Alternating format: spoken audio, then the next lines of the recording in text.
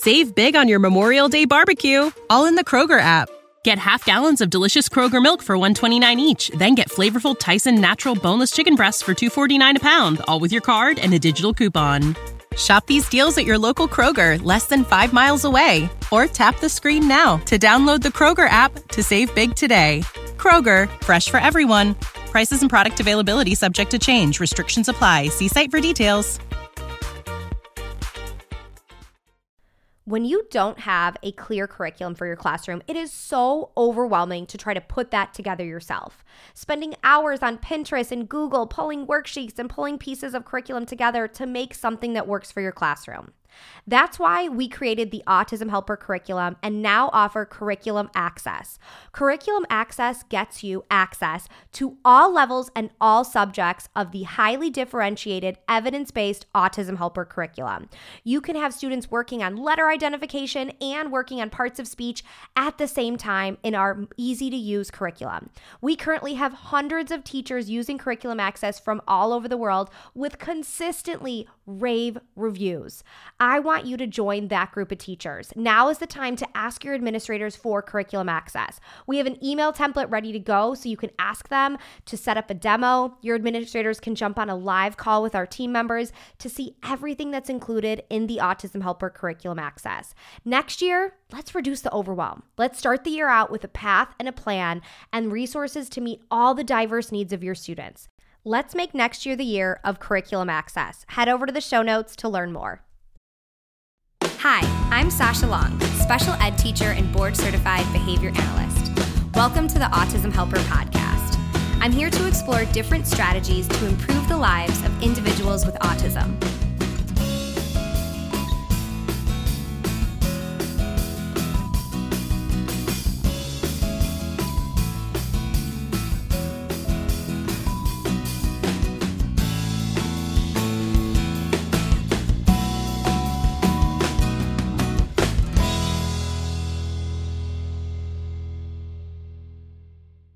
Welcome back to the Autism Helper podcast.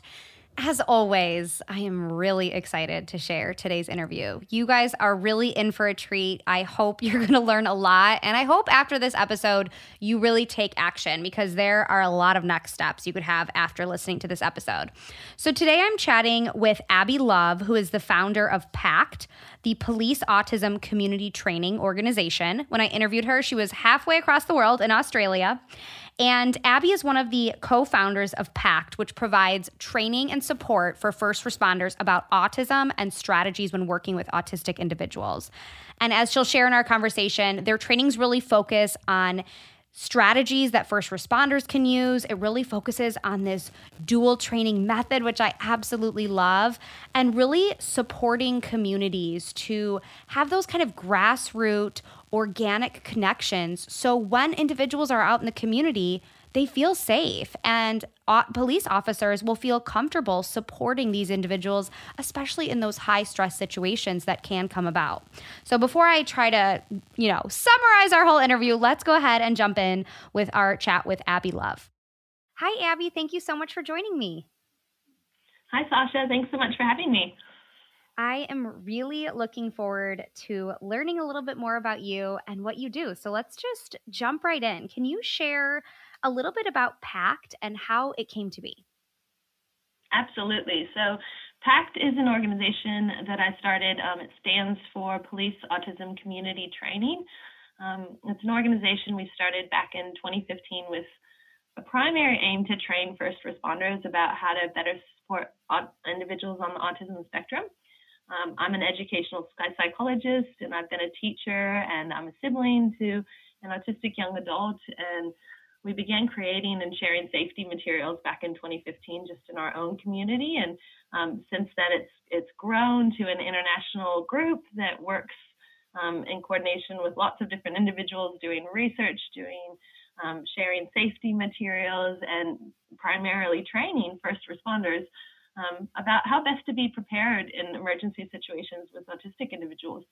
And our work actually began for personal reasons. There was a lot of academic research now to support our work, but back when we started, it was really personal reasons. The first was on behalf of my brother. He's a really incredible human being, but being on the autism spectrum, he has a lot of natural personality traits that put him at really high risk for being in a challenging situation with a police officer. And so my family and I were asking really hard questions about whether or not our community would be prepared and he would be prepared to have safe interactions if he had to. And at the same time, I was also working with a young boy named George and his family who was nonverbal.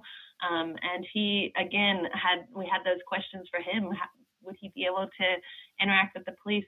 Do the police even know what autism is? And we just started asking questions in our community about the type of training police received. And to be honest, at that time, we were really shocked to find out basically the word autism didn't even come up in police training. And so we went after it ourselves. Myself and another parent started designing a training and took it to our local police department. And the funny thing is our first PACT training that we were allowed to do, we were asked to present about autism for a huge department of police officers in 15 minutes. So we said yes, and we gave them kind of the fire hose method and gave them enough information so that they would want us back. And thankfully, we got asked back for a longer training to give more details. But from that initial training, we just continued designing, and since then we've been improving our materials with autistic input and research, and moving across the country with getting the word out about the importance of this type of training. Oh my gosh, I love this. And that story is kind of funny about the 15 minutes because I was actually talking about that with someone else today on a podcast interview, and we're like talking about that with schools. Like sometimes you just got to take what you can get. You get 15 minutes, I'll Absolutely. take 15 minutes. Yeah, we were thrilled that they said yes, and we just thought, okay, let's just give them enough information. To be honest, we wanted to scare them a little bit. We wanted to say, we wanted to leave with them asking so many questions that they brought us back, and thankfully it worked. So that was good. So are you seeing more, as you kind of work with different parts of the country and parts of the world, are you seeing more police forces have more training on it, or is it still something that is pretty unknown? No, look, absolutely. It has been incredible to be a part of this movement, over the past 10 years, because we are seeing more and more training, more and more police departments come to us and other organizations for training, start asking the questions before we even have to come and introduce ourselves and try to get our training into the departments. States are mandating it, which is incredible. PACT's beginning to work with West Virginia and then in the next little bit who's mandated it and gotten some funding for it, and lots of different states across the country the United States are mandating it, and then similarly internationally the same thing's happening. But one of the things is that the research hasn't yet caught up to the movement for training, and so we're madly I'm a researcher as well. I'm an educational psychologist, and we're madly trying to study it at the same time as we deliver it, just so that we know what's going to be most effective. Training police officers is a really unique training environment, and we've got to, take our time and study what's working and what's not. So, yes, we are seeing more, but the diversity in types of training and lengths of training and content and curriculum is still really, really variable, just because we don't yet have the research to back it up. Yeah. Oh my gosh. I like picturing that kind of competition of like, we need it now, but we also need the research in everyone's head too. It's hard to balance both. That's great that it started from such an organic, real reason. I was thinking back as you were talking to a student of mine, probably now 10 years ago, whose mom went to the local police department once a year to reintroduce herself, meet any of the new people that had been hired, bring pictures of her son, meet her son. And I thought that was so phenomenal, but it also made me kind of sad in the same time that this mom has to do so much for her kid. And now this is one more thing on her plate that she has to do and another way to advocate. And that was awesome that she was doing that. But I was like, gosh, there has to be other ways. She can't be the only person showing up there once a year. And that's the only training these police officers are getting. It's to be honest, it's the reality sometimes. And, it sounds like that parent was an amazing advocate. And look, that's the kind of thing we do try to do. So our work, we do two, main things in our training. we bring trainings to police departments as often as we can. And we do that same thing. It sounds like the parent was doing. We come back as often as we can, knowing there's turnover in police departments and recruits coming in and out. But we also work with the autism community and make sure that the safety information is available for them. So this can't be a one-sided thing. Even if we had police ready, we need to consider, the local community and whether or not autism schools, safety is being taught in schools and individuals are receiving direct instruction on how to be safe with the police and thinking about the interactions that need to be taught really directly and really explicitly. So we do what we call a meet and greet. That is the other side of the coin. So while we're training police officers, we put on these repetitive meet and greets in communities so that autistic individuals and their families, adults, children, everybody can come and practice these interactions with police, practice talking to an officer, practice delivering personal information that they might, have been told to keep silent, practice safe hand movements, really, really good interactions that are going to lead to healthy, safe interactions with police. And look, it's critical, especially, when we consider intersectionalities between autism and race and everything that we know that's a work in progress in our country with law enforcement. And so having a dedicated space and time to do exactly what this family was doing that you shared about, to give that direct teaching about who actually is in the community and letting police officers get to know those individuals can make a critical difference. We had a really exciting story one time. We had trained a local police department and, they had received the training really well, but we kind of hadn't gotten past that knowledge of autism. And so we held quite a lot of meet and greets where we brought in community members and had them practice and get to know and introduce themselves. And following one of those meet and greets, we had an individual that had eloped and run away and needed support really quick. And that individual happened to have met a police officer at our meet and greet, and she was the one that went out on the call and already had a relationship with this individual, and it went extremely 100% better than it would have gone had that individual thought of the police officer as a stranger. And we want to reinforce that this isn't just about giving knowledge and awareness to our police officers. It's got to be two-sided. Oh my gosh, I love that. And that story has to make you be like, yes, this is why we're doing this. Yes. And if you think about how often the police are called in those really hard situations that families are in, where maybe, an individual is overwhelmed or becomes aggressive and the family doesn't know what else to do and calls the police. Now the police are put in the situation that they're called to help, but they might not have all that knowledge about who this individual is and their diagnosis and their needs to safely help that individual de-escalate.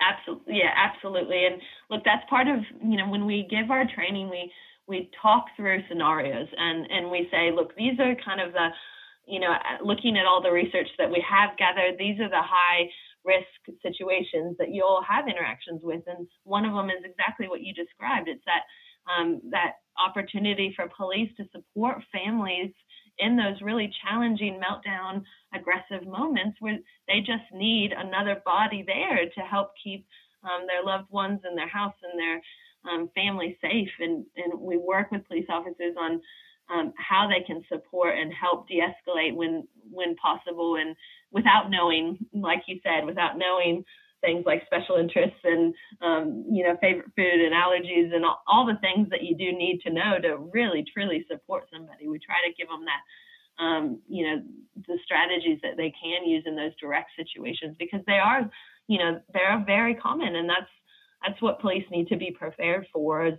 well as the kind of typical, your stops, traffic stops, or interactions that are more emergency type situations. And it's really tricky. We try to look deeply at PACT at both sides of the coin. We try to look at police officers and the challenge that they have to show up and support, this wide range of community members all the time, and consider how they can, have some strategies ready just to support our autistic community while also supporting everybody else.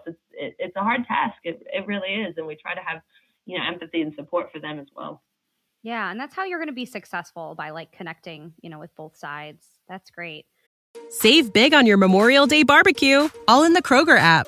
Get half gallons of delicious Kroger milk for $1.29 each. Then get flavorful Tyson natural boneless chicken breasts for $2.49 a pound, all with your card and a digital coupon. Shop these deals at your local Kroger, less than 5 miles away. Or tap the screen now to download the Kroger app to save big today. Kroger, fresh for everyone. Prices and product availability subject to change. Restrictions apply. See site for details. I mean, huge question here. I don't know how, there's going to be a lot of content, but pretty much an overview. You mentioned talking about those de-escalation strategies in your training, but what's kind of an overview of what you try to hit on for sure in those trainings that you have? What types of, in general, content and strategies do you share? Yeah, sure. Excuse me. Our trainings have really evolved over the years. Like I mentioned earlier, being a researcher and an educator myself, we've been constantly seeking feedback from autistic individuals, and we've kind of brought down our sections on what autism is and how to identify it, just because of that pressure police officers feel to not be somebody that's diagnosing. Police officers don't have that time and space to stop and diagnose, but what the main kind of one of the biggest take-home messages that we want police officers to hear is to consider autism. So consider it along with other things that they have to consider on the job every day. And then the main part, kind of the bulk of our training, is all about the strategies. So how to communicate more effectively, how to support someone that might be experiencing sensory overload and what sensory overload might look like, how to have these positive interactions by reducing touch, having more patience, giving wait time, speaking to caregivers, considering the environment they're in and how it might be increasing or decreasing stress. And again, just not jumping to conclusions with people when you see them acting differently. We try to expand police officers' mind on how people might be acting and behaving and why they might be doing that. And those are really hard things. And like you said, we've got to have that empathy for police officers and understand that those are hard things for police officers to do in high stress situations.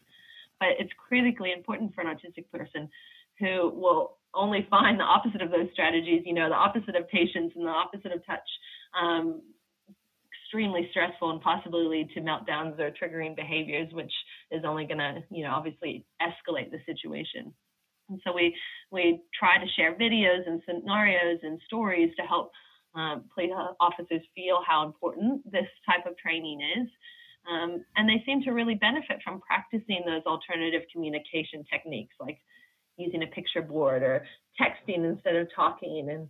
And, we also talk a lot about autism and eloping or running away and how to support an individual that's eloped, just knowing that that's one of the leading causes of death for autistic individuals. So again, the bulk being that strategy section where we give scenario after scenario and really talk through it and get police feedback too, saying, is this realistic? Can you take on these strategies? And if you can't, let's problem solve them now and find a strategy that you can take on.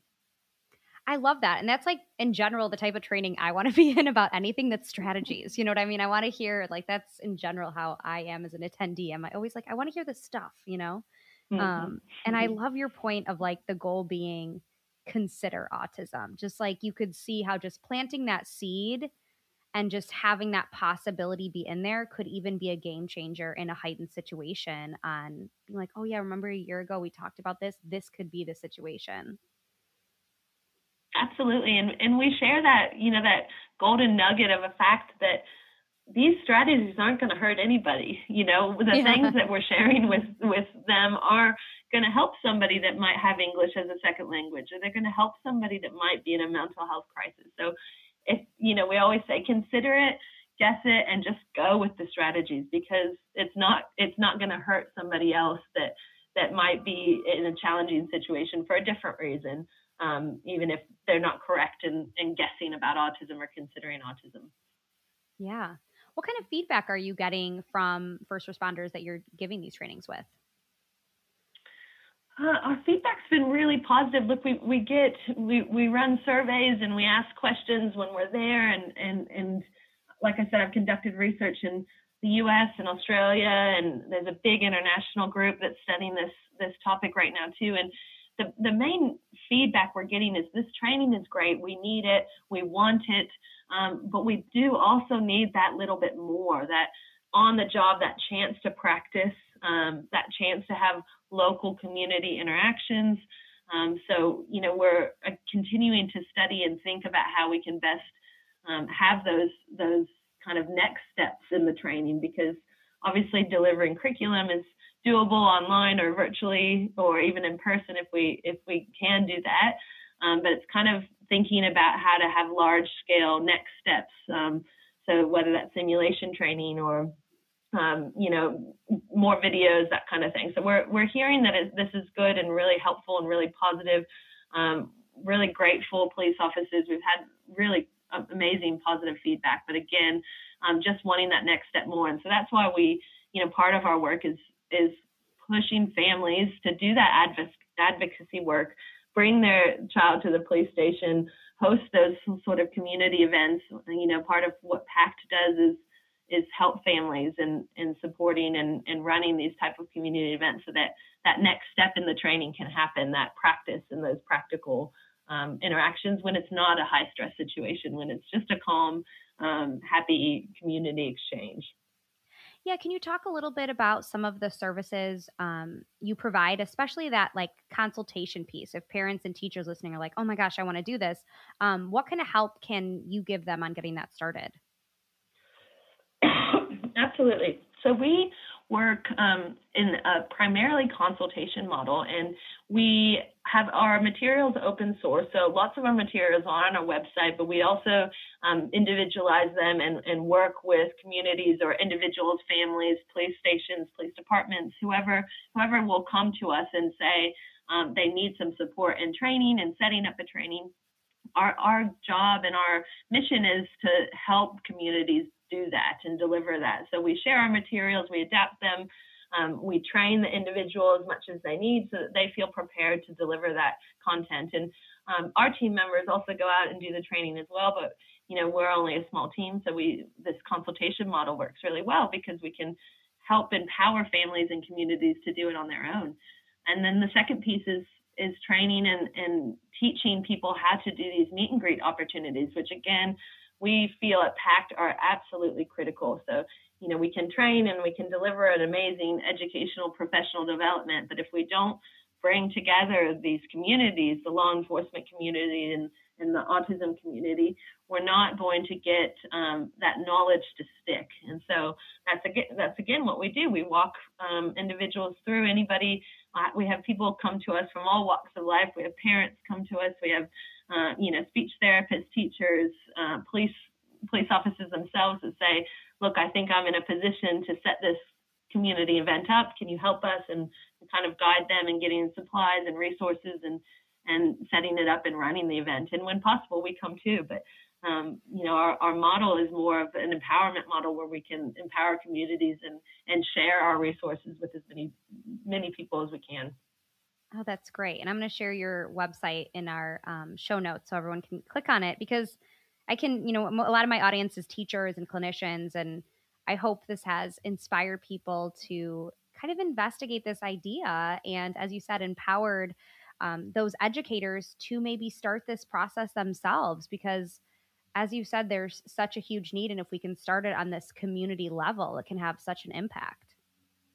Absolutely, Sasha. And educators specifically can have a great role. We've worked with a lot of different schools and having safety resources go out as a unit of curriculum, so we can support teachers in that too and share those resources with them so they can have a unit on safety and helping teach these interactions right in the classroom. And that's an incredible way to get this knowledge to a larger number of people in the community. And having these units and lessons on safety and then inviting police officers into the classroom as part of the unit can serve as a meet and greet and do incredible work. And oftentimes our educators, like you said, have then become trainers for the police departments. And it just becomes this cyclical interaction that just leads to a safer community and puts a lot of confidence in the families as well, that they can help their children and young adults eventually to get out in the community with a little bit more safety, a little bit more confidence that they can be supported by police.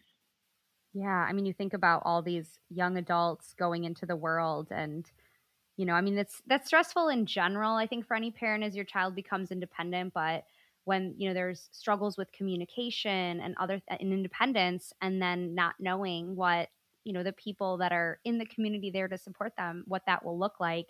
I mean, I can't even imagine. So yeah, having that confidence, knowing it, will be safer, that there's that connection already.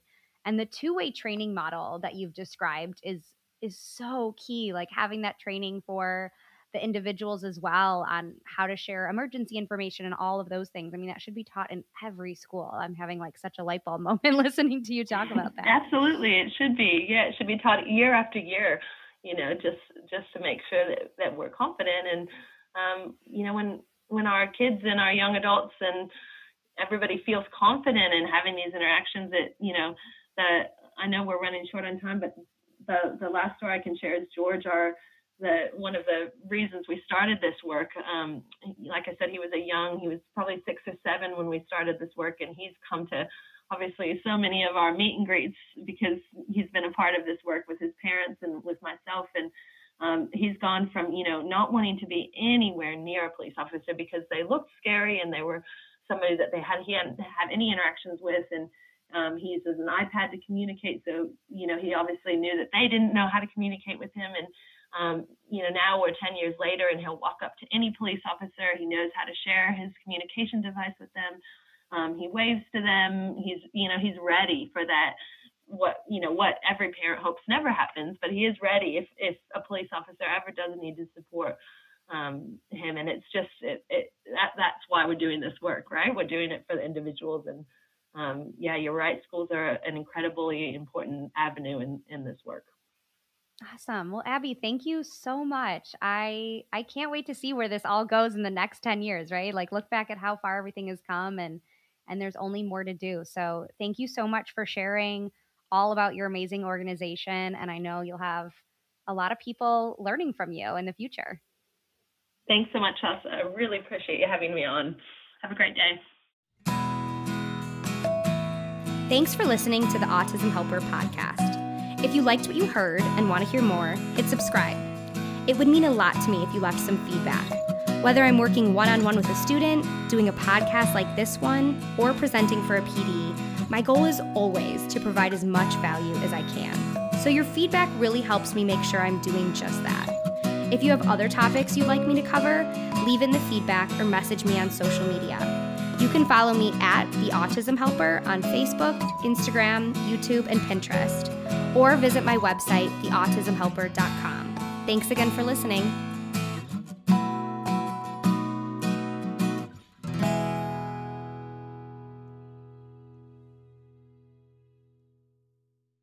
Ready for a career in behavioral health? Earn your online degree at Herzing University. Choose from health and human services, psychology, or social work programs. Gain the skills to work, coordinate, and manage nonprofits. Secure a bachelor's in psychology to study mental health, or advance your social work career through our online Masters of Social Work. Let us help you become a social change agent. Your future starts now at Herzing University. Text HEALTH to 85109. That's HEALTH to 85109. Or visit herzing.edu. Having the right resources for your classroom is essential to making sure your classroom is running smoothly. At the Autism Helper Shop, we have all of the resources you need to make sure you have the behavior, communication, and curriculum supports for your students. Within our shop, we have adapted books, task cards, resources aligned to the VB map and the ABLES, behavior plan flowcharts, data sheets, curriculum. Everything you need, whether you are an early childhood teacher or a high school teacher, we have all of the resources that will meet those students' needs. So head over to shop.theautismhelper.com to check out all of our resources.